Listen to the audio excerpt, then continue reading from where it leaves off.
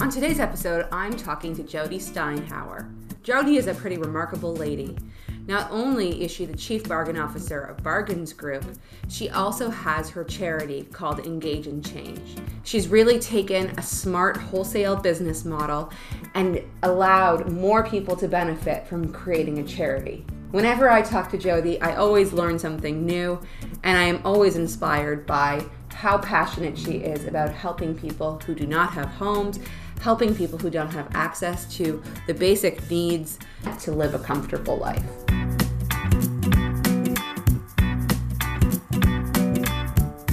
My name is Jody Steinhauer, and I am the Chief Bargain Officer of the Bargains Group, a 32-year-old discount wholesale company, which is national. I am the founder of the charity Engage and Change, which was really two love projects that started 22 years ago, and also the founder of Kits for a Cause, which is a social enterprise, which is now taking Engage and Change and scaling it in a really incredible way. Wow, that's a lot of different things to be the founder of. How do you make that work? Tell me a little bit about your day-to-day life. Well, everything's pretty integrated. Really, it really boils down to I love helping people, I love connecting people, and I love making impact. And of course, at a bargain. And really, everything I do, those are the key components to what I do. I make people. Everybody loves a bargain. We all know what it feels like when you get a great deal on something. And it's no different for a charity. You know, charities love a bargain because they have no money and huge needs. Donors love a bargain because they want to make their donations go ultimately much further. And consumers love a bargain. So really, I always say I have the best job in the world. I get to shop for a living and put smiles on everybody's faces. It's just at a much deeper level. The story of Engage and Change actually started over 20 years ago. Jody has always been an active volunteer in social causes, but started to become more aware of business decisions and the needs behind the scenes. Before I had children, I had a lot more time. I was volunteering. I started to understand I was made aware of that homeless shelters actually have to go out and purchase certain items, which I didn't think. I was naive, and a lot of people think, oh, everything at a charity gets donated and everybody is a volunteer. Wrong. And I recognized that I had a really impact on what I did every day. I bought masses of quantities of basic necessities in my company, and therefore I was selling them to stores. And then I found out charities were going to those stores and purchasing the items that I had sold, which, you know, from somebody who's got bargains in their blood really hurts.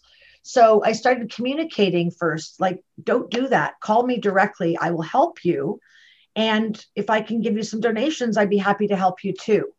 And when they started to call me, the agencies, the shelters, the Out of the Colds, the Salvation Armies, boy, they were wonderful people. It was a new kind of sect of people. They were wonderful. They appreciated me. They were nice to my coworkers. They were sending us flowers. They were just a wonderful group of people. And I thought, wow, this really feels good. And when you work 100 hours a week like an entrepreneur, like Zoe, I know you do too, we might as well feel good about it, because if it feels shitty, we shouldn't be doing it. So kind of that was the essence of the realization where I began. And the more I started to help these people, the more I realized that they desperately needed more help. And because I'm such a connector, I thought, well, that's easy. I'll just call like 10 friends and tell them to bring like $100 to my warehouse, and we'll put together some kits. It'll be fun, but I want to get them hooked. I like to do things in sustainable models. I don't want to just do a one of. I want to get them hooked and see if they really are hooked. I was already 3 steps ahead of them. So I brought a social worker to the office on a Saturday, had 10 friends. Everyone showed up with $100. And I said, don't ask any questions. Trust me. And they did. Jody supplied beer and pizza for the afternoon while the social workers explained what living on the street was really like, talking through the challenges and the problems. It was eye-opening, to say the least. You know, I always say it was the eyebrow test. People's eyebrows were like, really? Wow, I had no idea. And this is Toronto. This is a rich city, right?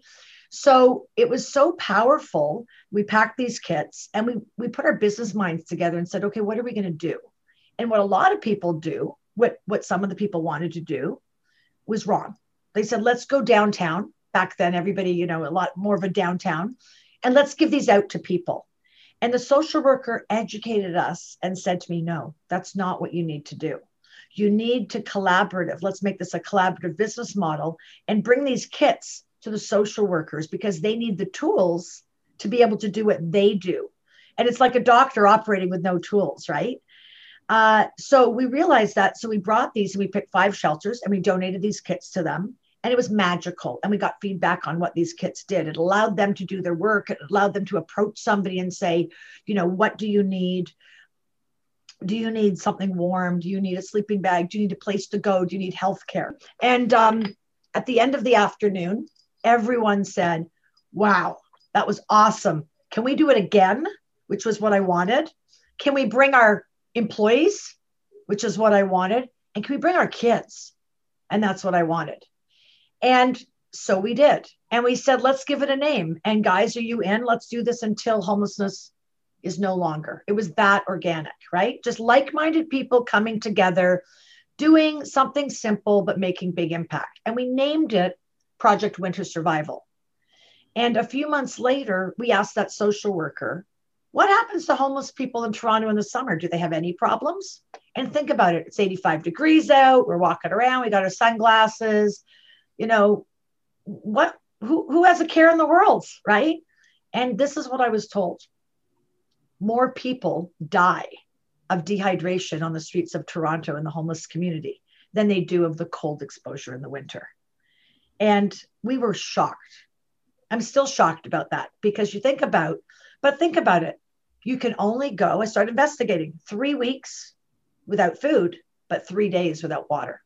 And a lot of the people that suffer from homelessness, and it is a disease in some cases, they're mental health victims. They've got lots of medications. And, you know, if you're in a shelter, you're told to leave at 7 o'clock in the morning. And then you've got to go find somewhere to hang out because they've got to clean the shelter and turn it over and do all of that. So if you can't go to an air-conditioned mall or somewhere where they're going to potentially kick you out, you know, you're going to be in the beating hot sun. So we started Project Water. And real easy. Back then, we didn't have, showing my age, we had a Rolodex. And we went through and said, who do we know in the beverage business? I'm in the clothing business, right? It's very different. Someone said, I'll get you in touch with Nestle Waters. And Nestle Waters came through and said, we'll give you whatever you want. And to this day, you know, this year, we did 420,000 bottles of water to 240 shelters, outreach, and drop-ins during COVID. Right? And it was our water. When you saw on the news, those encampments and the tent cities and all of those places, we were storing the supplies and that so that they would have that to give out because for a while, even during COVID, everything was shut down. You couldn't go to Tim Hortons or Starbucks. There was no drinking water. And these are people, like this is Canada, right? So what happened was we took those 2 projects and started getting calls from across Canada. And we thought, wow, okay, how do we do this? Jody says she learned a lot from her business mentor, Ed Mirvish, about how to leverage her business acumen to make a bigger impact. I found this particularly interesting because I grew up in a Toronto where Honest Ed's was a fun place to stop and shop for some bargain goods. Talking to Jody helped me to realize how important Honest Ed's was to people who were in need and needed access to bargain goods in a way that I didn't even appreciate. He taught me this, Jody. You do business with a lot of vendors. You need their products in your kits. You tell them, I will give you this purchase order for 100,000 pairs of socks, but I need you to donate 3,000 pairs to my charity. I hope I can count on you. And if they say no, you have other choices of who to buy socks from. And that's what Ed taught me. So I'm very grateful to my suppliers, again, my network, who many of them want to help out and be connected to a very powerful give, but don't have the time or resources. And some of them don't, but they do it anyways. And that's how we're able to get about 90% of the donations that go into these kits twice a year. And then it's just through connections. If I meet you and tell you my story, the next question usually is, Jody, how can I help you? I'm like, who are you? Who do you know? Do you have anybody in pharma, retail, whatever, cash? Like I'm not shy to ask. You can say no, and that's cool. But that's what it's all about. And generally speaking, everybody really at the core, I believe, wants to help. They just don't know how.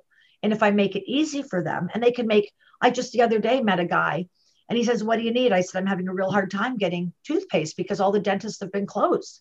And he said, oh, I've got a senior contact at a certain company. Within 2 minutes, they got me on the phone with them. Like, that's really what it is. It's who do we all know? And I'm able to put it all together. I have a board member right now, okay, Rhonda, who's a partner of KPMG. She just retired. And we got a massive donation from a casino of playing cards. After the dealers use them, they put them in a box. What they didn't tell us was they're not full decks. Okay. So during COVID, her and her husband are literally laying them all out on the table every night, matching up full decks, repurposing them so that we can put them into our winter survival kits because it's mental stimulation for somebody to have a deck of cards. Like that's love, right? So that's kind of what Engage and Change is all about. And the cool thing is there's a little bit of education. What I really love about it, anybody who comes to our events, it's the only charitable event that anybody has ever told us where I get all the banks, all the competitors around the table, shoulder to shoulder, competing to pack kits and high-fiving each other, because poverty has no boundaries, right? And everybody comes together year after year. The donors don't leave. And they have lineups of people who can come to this spectacular event because it's fun. And they learn. Every year we bring out a homeless person to tell their story. And stories like you've never heard. Like last year we had a woman, Barbara, who was just like us. Nobody would ever have known she was homeless. She was living in a storage unit. Okay. She worked in a downtown office building. They had a gym membership for the employees. She would go to the gym in the morning, take a shower, and go back to her $250 a month rented storage unit that her kids didn't even know where she was because she got evicted because she couldn't pay her rent. Right? I could go on. Every year we bring a different story out to show the faces of homelessness. It's not what people think. It's you and me with really shitty luck. Right? And so that's what Engage and Change is. And it's about subliminally educating people, bringing, I've got people like, I'll never forget, I gave a keynote speech at BMO years ago. And back then, Sherry Cooper was the chief economist.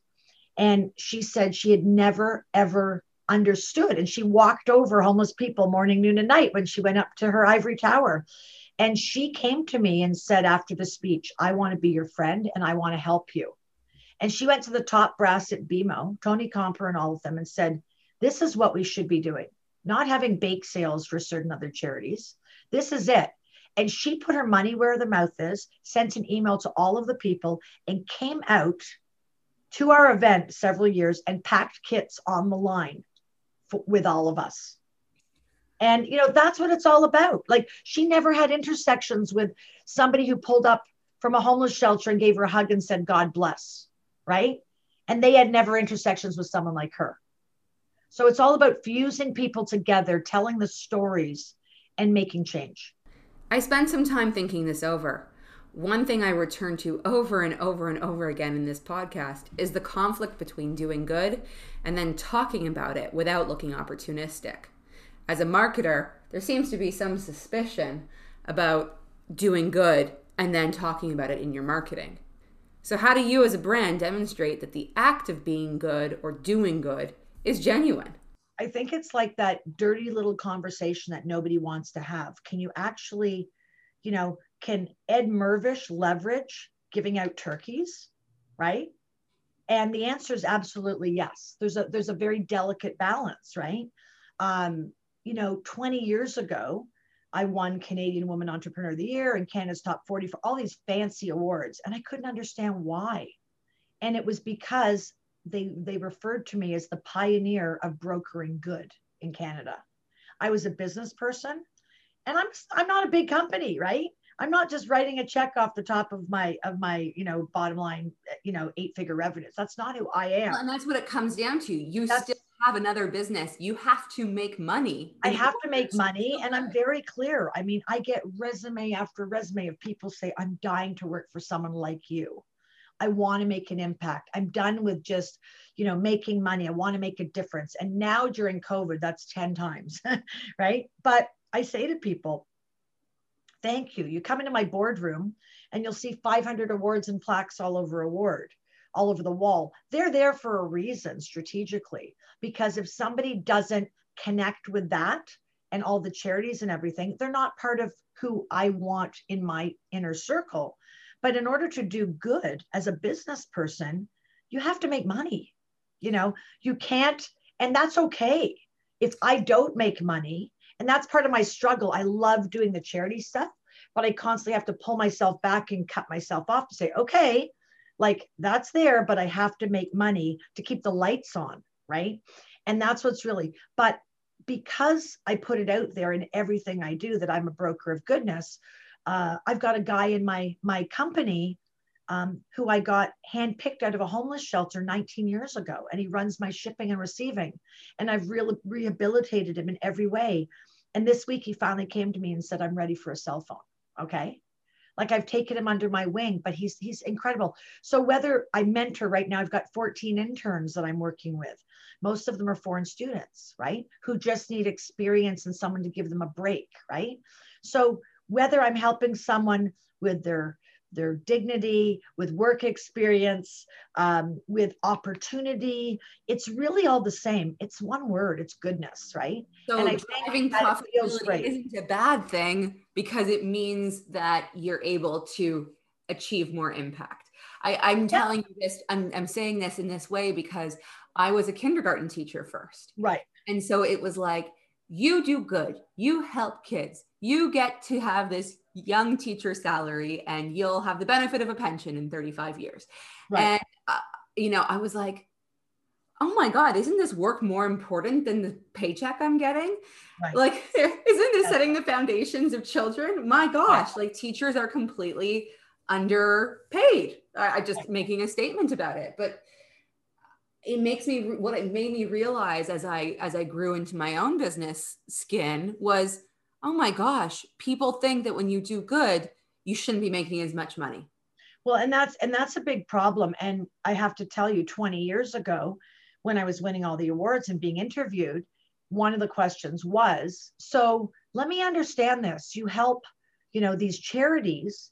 Are you making money when you're actually providing them with socks? Now, this was in my day job, remember, not under Engage and Change, and it does get a bit confusing.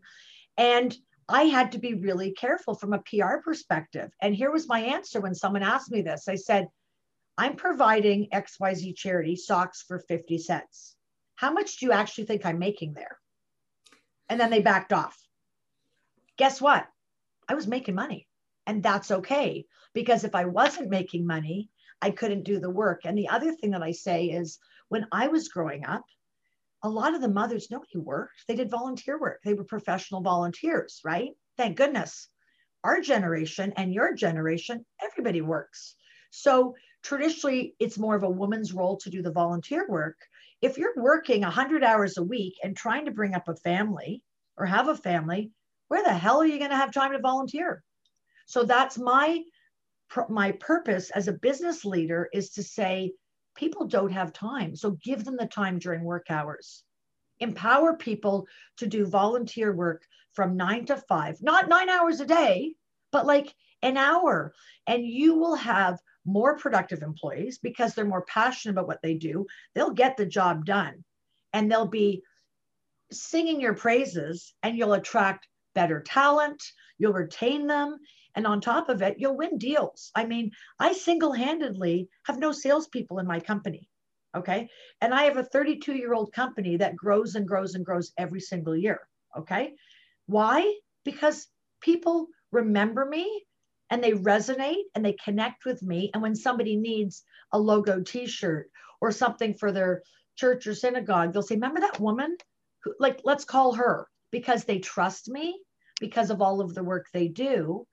And people want to do business with good people, not just good companies, good people. So it's important that I empower my people within my company to show how good they are individually, and collectively, we're here also as a group. And I think that's what makes my company, the Bargains Group, very different.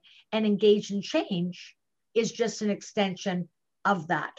People respect you for that because you're going to say to them, and you've said it to me, I'm not going to take your money to do this because I don't think it's a good idea. If you want me to, I will, but that's who we are. And I do the same thing. I downsell most clients. I say, you know, if you want to buy wool work socks or you want to buy this, I'll take your money, but let me explain to you why you don't have to. If I sell you this product that's 3 times less, you'll be able to buy 3 times more.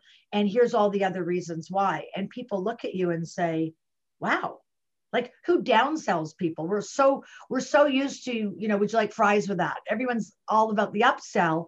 Just actually being authentic and saying to people, I don't really think that's a good choice of your money. People are blown away, and you build that trust and that goodness and that kindness, right? And for me, it's the same thing. I think we're cut from a similar cloth. And that's why we connected. Yeah, I'll tell you, I've never told you this before, but my grandfather had a business called Bargain Benz. Okay. And so he was a Holocaust survivor, and he was the original entrepreneur of my family. And just like you told this story about this employee who's been with your company, you know, all for so many years, when he came to Canada, Bargain Benz was in a different country. When they came to Canada, they started a women's clothing manufacturing factory and business. And they had a floor sweeper who was an immigrant. I think he had no teeth at the beginning.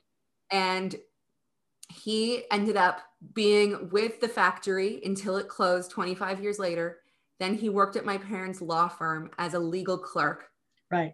Yeah. He stayed with my family for his entire career, from floor sweeper to like senior legal clerk. And I'm like, that's what I want to do. I want to create jobs for people.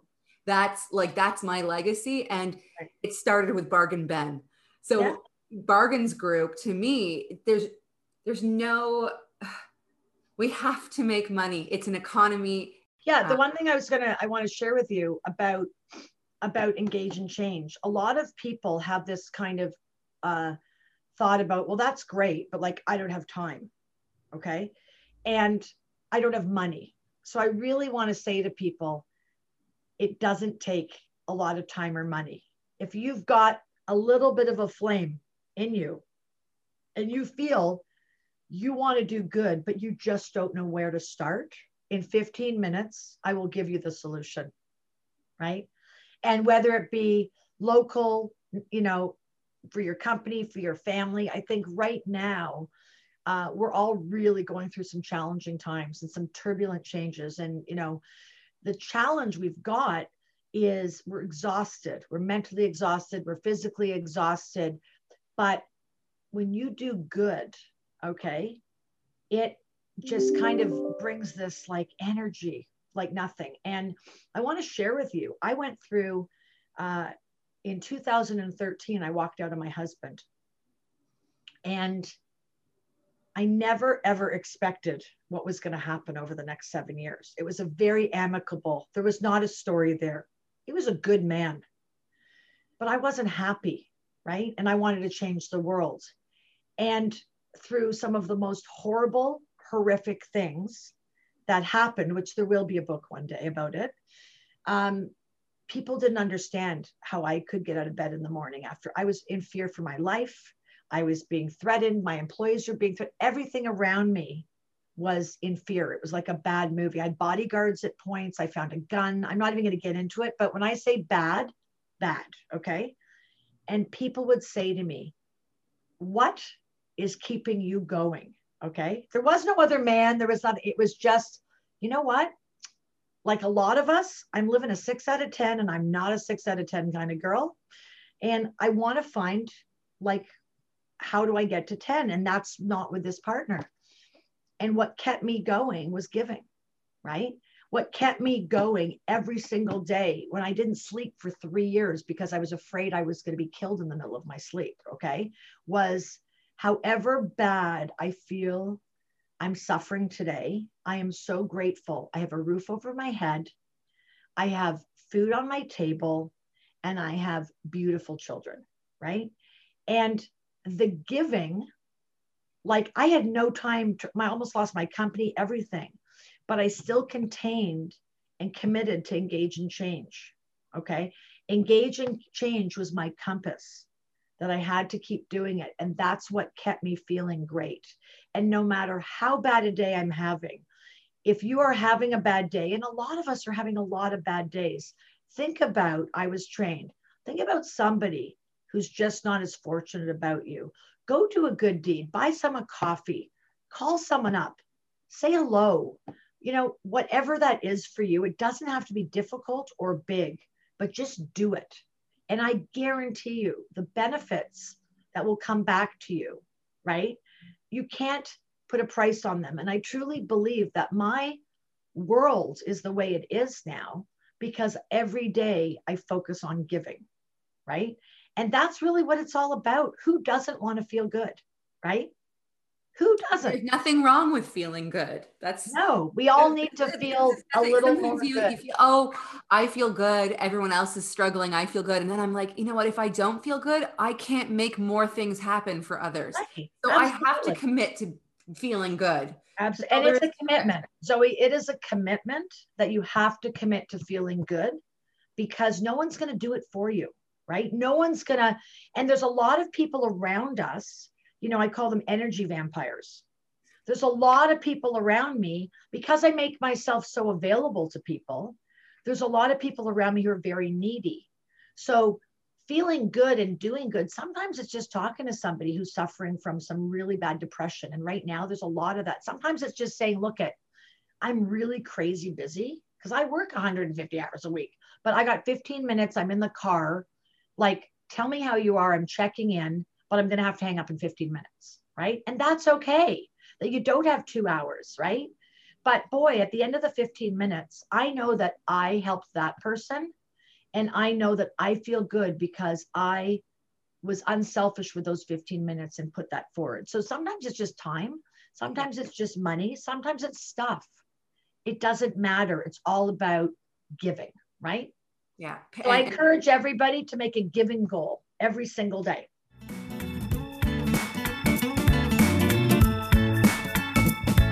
I hope you enjoyed today's episode with Jody Steinhauer. There's so much more to unpack with Jody, and I hope we get to have her back on the show again. Thanks for joining me for this episode of Voices with a Cause, where we talk to brands who care about how they use their voices to make social impact changes in the world. Make sure you subscribe to this channel for updates, and if you liked today's episode, be sure to share it with a friend or comment. I'm always happy to hear from you. I'm Zoe Scher, and this is Voices with a Cause. See you soon.